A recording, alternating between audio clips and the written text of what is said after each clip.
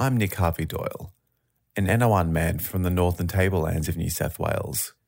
The Uncurated podcast is made on the unceded land of the Wurundjeri, Woiwurrung and Bunurong people.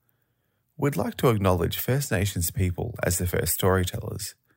We pay our respects to elders past and present and the 60,000 years of forgotten stories they've told of country. Always was, always will be Aboriginal land. Do you know what a thylacine is? Thylacine? No. Oh my god, okay, yeah, I do. Is that some sort of like prehistoric animal or something? Sort of like a dog, but like kind of more, I don't know, I think does it have like it's like more like hyena-like. It's like this medium-sized dog with like stripes. Here in Australia, some might say our wildlife is more famous than any of our people. Furry koalas, springy kangaroos, cute quokkas. These are the picture postcards that tourists send home. But there's one Australian animal that isn't recognised overseas, though it's super famous in Australia. In fact, it's become iconic for its absence. The Tasmanian tiger, also known as the thylacine, was hunted by colonisers to extinction in the early 20th century. But its presence has lingered on, haunting the modern Australian imagination with the memory of our violent colonial past. So what happens when something is so forgotten it becomes a legend?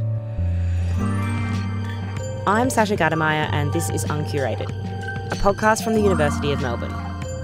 Every week, we take an object buried in the university's 12 museums and uncover its hidden history.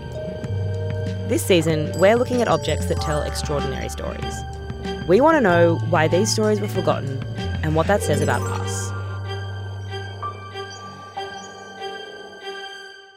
In this episode, Anya Tandon delves deeper into one of the biggest legends in Australian history and how a real-life Jurassic Park is taking place right here on campus. A warning that this episode contains descriptions of the violent invasion of Tasmania. I'm in the Anatomy and Pathology Museum, which houses over 14,000 pieces of mostly human tissue specimens. It's a pretty full-on place. In one glass box, a skinned human arm is suspended in the air with fishing wire, ligaments and bones exposed. In another, a severed head sits comfortably on a plush red cushion. Out of my peripheral vision, I see what I think is a man standing in the corner with his back to me, but when I turn, I realize it's a full torso encased in preserving fluid. The head is sawn off at the top so that the whole body can fit in the case. I probably should have given a bit of a warning. Rowan Long is the curator at the Harry Brooks Museum of Anatomy and Pathology. He looks like a curator, with a tweed jacket and a pair of spectacles perched on the end of his nose.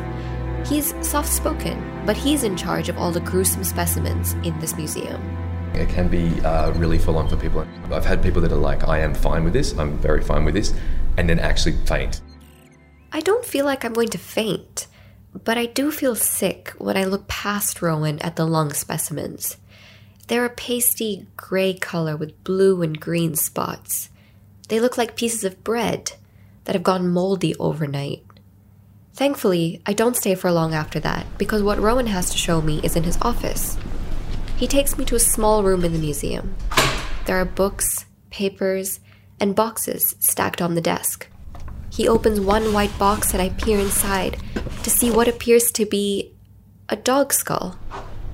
So this one, here we go, a beautiful thylacine. A thylacine. It's an animal more commonly known as the Tasmanian tiger, and it's extinct. This skull is so precious to Rowan, and he's spent many hours researching it. But to me, it just looks like the remains of a dog. The last known thylacine died in 1936, and at the time, it seemed no one really cared about it that much. In fact, Rowan tells me he found the thylacine skull by chance. The University of Melbourne didn't even know it had a thylacine skull in its possession. I was walking through the biology labs where they do for undergrad pracs. They had a tray of bones and skulls and jaws, and there was a jaw sitting on there amongst dog skulls and dog jaws, and it had a catalogue number on it, and I was like, oh, that's a catalogue number from the Zoology Museum, I'm going to look that one up. and they had a thylacine jawbone sitting on a tray full of dog skulls and jaws, and it had been sitting there for decades, and no one had recognised that it wasn't a dog, that it was in fact a jawbone from one of our most iconic extinct animals. This isn't the first time the thylacine has been forgotten. An act of forgetting actually led to the death of the last existing thylacine, a female thylacine whose name was Benjamin. She died in 1936 at Bowmore Zoo in Hobart when she froze to death after her keeper left her outside overnight by mistake. How wild is that? An entire species lost forever due to careless handling? I can't believe that decades later, the same pattern of forgetting happened with its remains. I'm not from Australia, so I need to know more about this animal. I start by looking up footage of the last remaining thylacine. I'm looking at a black and white video showing a strange animal pacing around a small caged enclosure. It has zebra-like stripes patterning the lower half of the animal's back, a stark contrast to the otherwise dark brown body. From the front, it looks like a dog or a wolf, but when it stands on its squarish hind legs, it looks like a kangaroo. Both males and females have an abdominal pouch, which is rare in the animal world. As I'm watching, I'm wondering whether the existence of this grainy, hazy video is one of the reasons why people don't forget about the thylacine. What I want to know is, how did this animal go extinct in the first place? There were 5,000 thylacines in Tasmania when the British invaded in the 18th century, but a combination of disease, habitat destruction, and excessive hunting all contributed to its extinction nearly 100 years later. The skins of the animal were especially valuable and rewarded if brought in. The Van Diemen's Land Company, a farming corporation at the time, paid £5 for every thylacine brought in. That's equivalent to 714 Australian dollars today. And there is something else horrifying that links the thylacine with colonialism. The more I read about the calculated way the animal was hunted, the more I realize the similarities in the brutal treatment European settlers inflicted on the First Nations people of Tasmania. Historians now classify the British invaders' extermination campaign against Tasmania's Indigenous people as genocide. Rewards were offered for the capture of Aboriginal people, £5 for adults, the same amount as for a thylacine. Aboriginal people were driven away from their traditional lands by military attacks. In 1830, 2,200 civilians, police, convicts, and soldiers formed a human chain. They walked south, down the island in an attempt to locate any Indigenous people they had missed. Before colonization, there were estimated to be thousands of Indigenous Tasmanians on the island. By the mid-1830s, there were just a few dozen left. So no wonder the extinction of the thylacine, an animal native to Tasmania, haunts the Australian imagination. It's a reminder of the bloody history of a nation built on stolen land. Perhaps this is why, despite the scientific evidence that the species is lost forever, many people still believe they see thylacines out there in the wild. Everybody's hanging to see these photos, so I'm not going to mess around. I'll get straight on with the job of showing them to you. Right to Information documents have revealed 8 cases of elusive animals believed to be big cats or thylacines. There's even a club of enthusiasts called the Thylacine Awareness Group of Australia, who collect and record hundreds of suspected thylacine sightings a year. There are books, movies, and radio programs dedicated to the story of the native species that the white settlers drove to extermination. And it turns out that there's one team right here on campus who are trying to reverse that extinction. There is no dinosaur DNA, right? So we can't bring dinosaurs back. But it's similar technology to what they describe in that first Jurassic Park, right? We are bringing back an extinct animal. That's Andrew Pask, a professor of epigenetics at the University of Melbourne. When I arrive for the interview, I can hear Andrew before I can see him. He's a jovial man with a friendly smile and an infectious energy. Despite his stature at the university, he's dressed casually in a blue zip-up hoodie and sneakers. He and his team of researchers have just won $10 million in funding to bring the thylacine back. Buried in the Biosciences building, just beside the medical precinct where Rowan keeps the anatomy collection, Professor Pask runs the Tiger Lab. Tiger is spelled TIGRR, which stands for Thylacine Integrated Genetic Restoration Research. Seriously, it's like a real-life Jurassic Park. I think this is an animal that we hunted to extinction. So this was a very aggressively driven human extinction event. We went out and hunted them and effectively wiped those animals off the face of the earth. When I enter Professor Pask's office, I notice immediately how the room is filled with thylacine paraphernalia. There are plastic models of thylacine skulls on his desk. His mousepad is a screenshot of Benjamin in that video footage I've been watching from Beaumont Zoo. He has 5 3D printed imitations of thylacine fetuses. He even has a plastic figurine of John Hammond. You know, the guy from Jurassic Park that brings the dinosaurs back.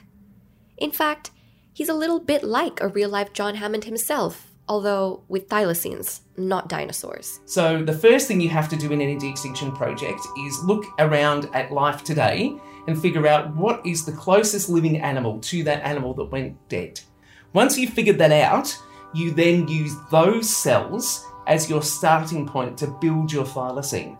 And what we do is we just compare those genomes, we figure out everywhere where they're different, where that genetic code is different, and we edit that living cell from our living marsupial to now become a thylacine. So we make all of those changes to that living cell. And at the end of it, you've got a thylacine cell, and then you have to turn that thylacine cell then back into a whole living animal. The researchers would then have to take the marsupial cell, sequenced with the DNA of the thylacine, and put it into a surrogate animal, like the Tasmanian devil, to create a baby thylacine. That's the technology that they don't have yet, but this is still wild to me.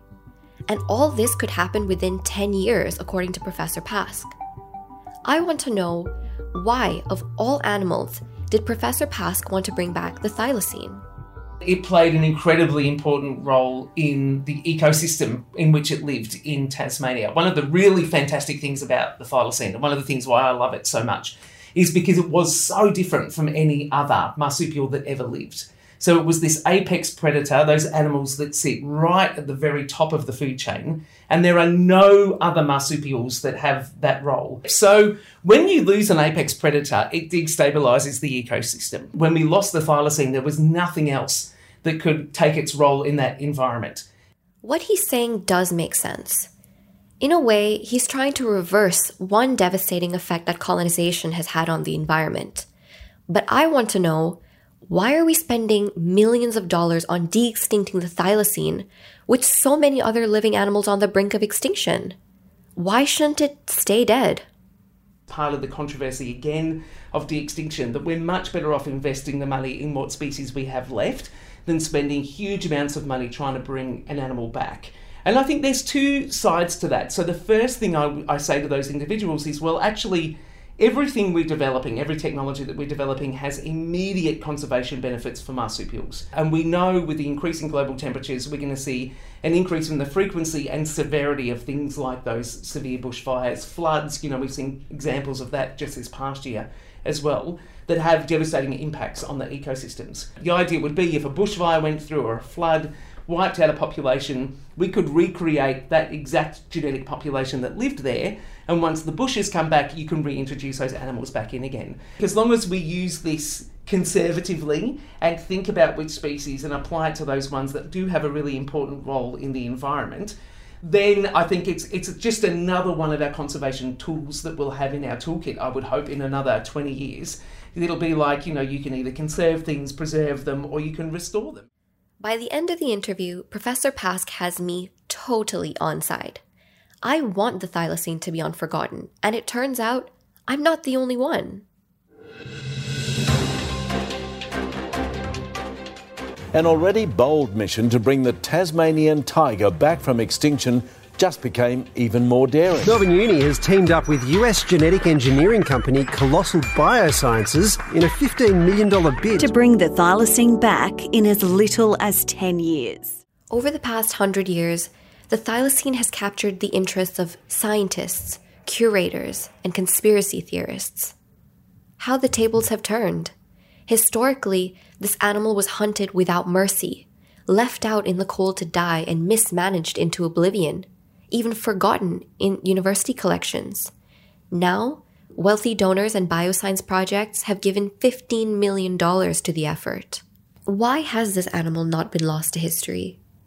I asked this question to Andrew Pask, who's trying to bring it back, but first, also to Rowan Long, the curator of the Harry Brooks Museum of Anatomy and Pathology. There's a very big element of sort of, national regret that that's happened. It was really charismatic and really unique, I suppose. So probably it feels like something that we wish was still around. It's sort of so close that we can almost touch it, but it's gone. It is definitely like our Bigfoot, Nessie, all of those things, right? I think because we've got that black and white footage, it's so tangible. But I love that people think they see them all the time. I love that you see those really crappy pictures of, somebody's like, that's a thylacine. They show that footage again. I think we remember that we hunted this animal to extinction, and I think it just keeps it alive in everybody's mind. So I like that they're seen everywhere. I like there's some passionate people out there who truly believe they're still out there and alive in the wild. I have seen no scientific evidence that they are.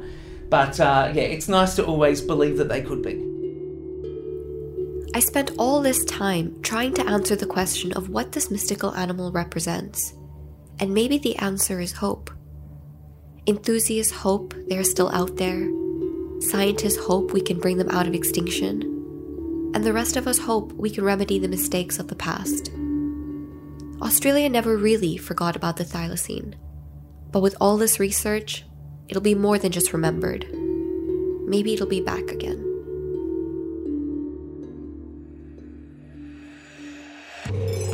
That story was reported by Anya Tandon and co-produced by me, Sasha Gadamaya. The sound mixing was also by me. Uncurated is made on the land of the Wurundjeri people. Join us next week as we look at an artistic masterpiece that was lost for decades in the bowels of the university collections. I suppose it's been hidden and not published for most of its existence. Our series producer is Priyaleen Kara. Sound design is by Sean Roos and Thomas Phillips. Our theme tune is by Ben Salter as part of the Living Instruments project. Our executive producer is Louisa Lim. Special thanks to everyone at the Museums and Collections Department at the University of Melbourne. This is a podcast from the Centre for Advancing Journalism.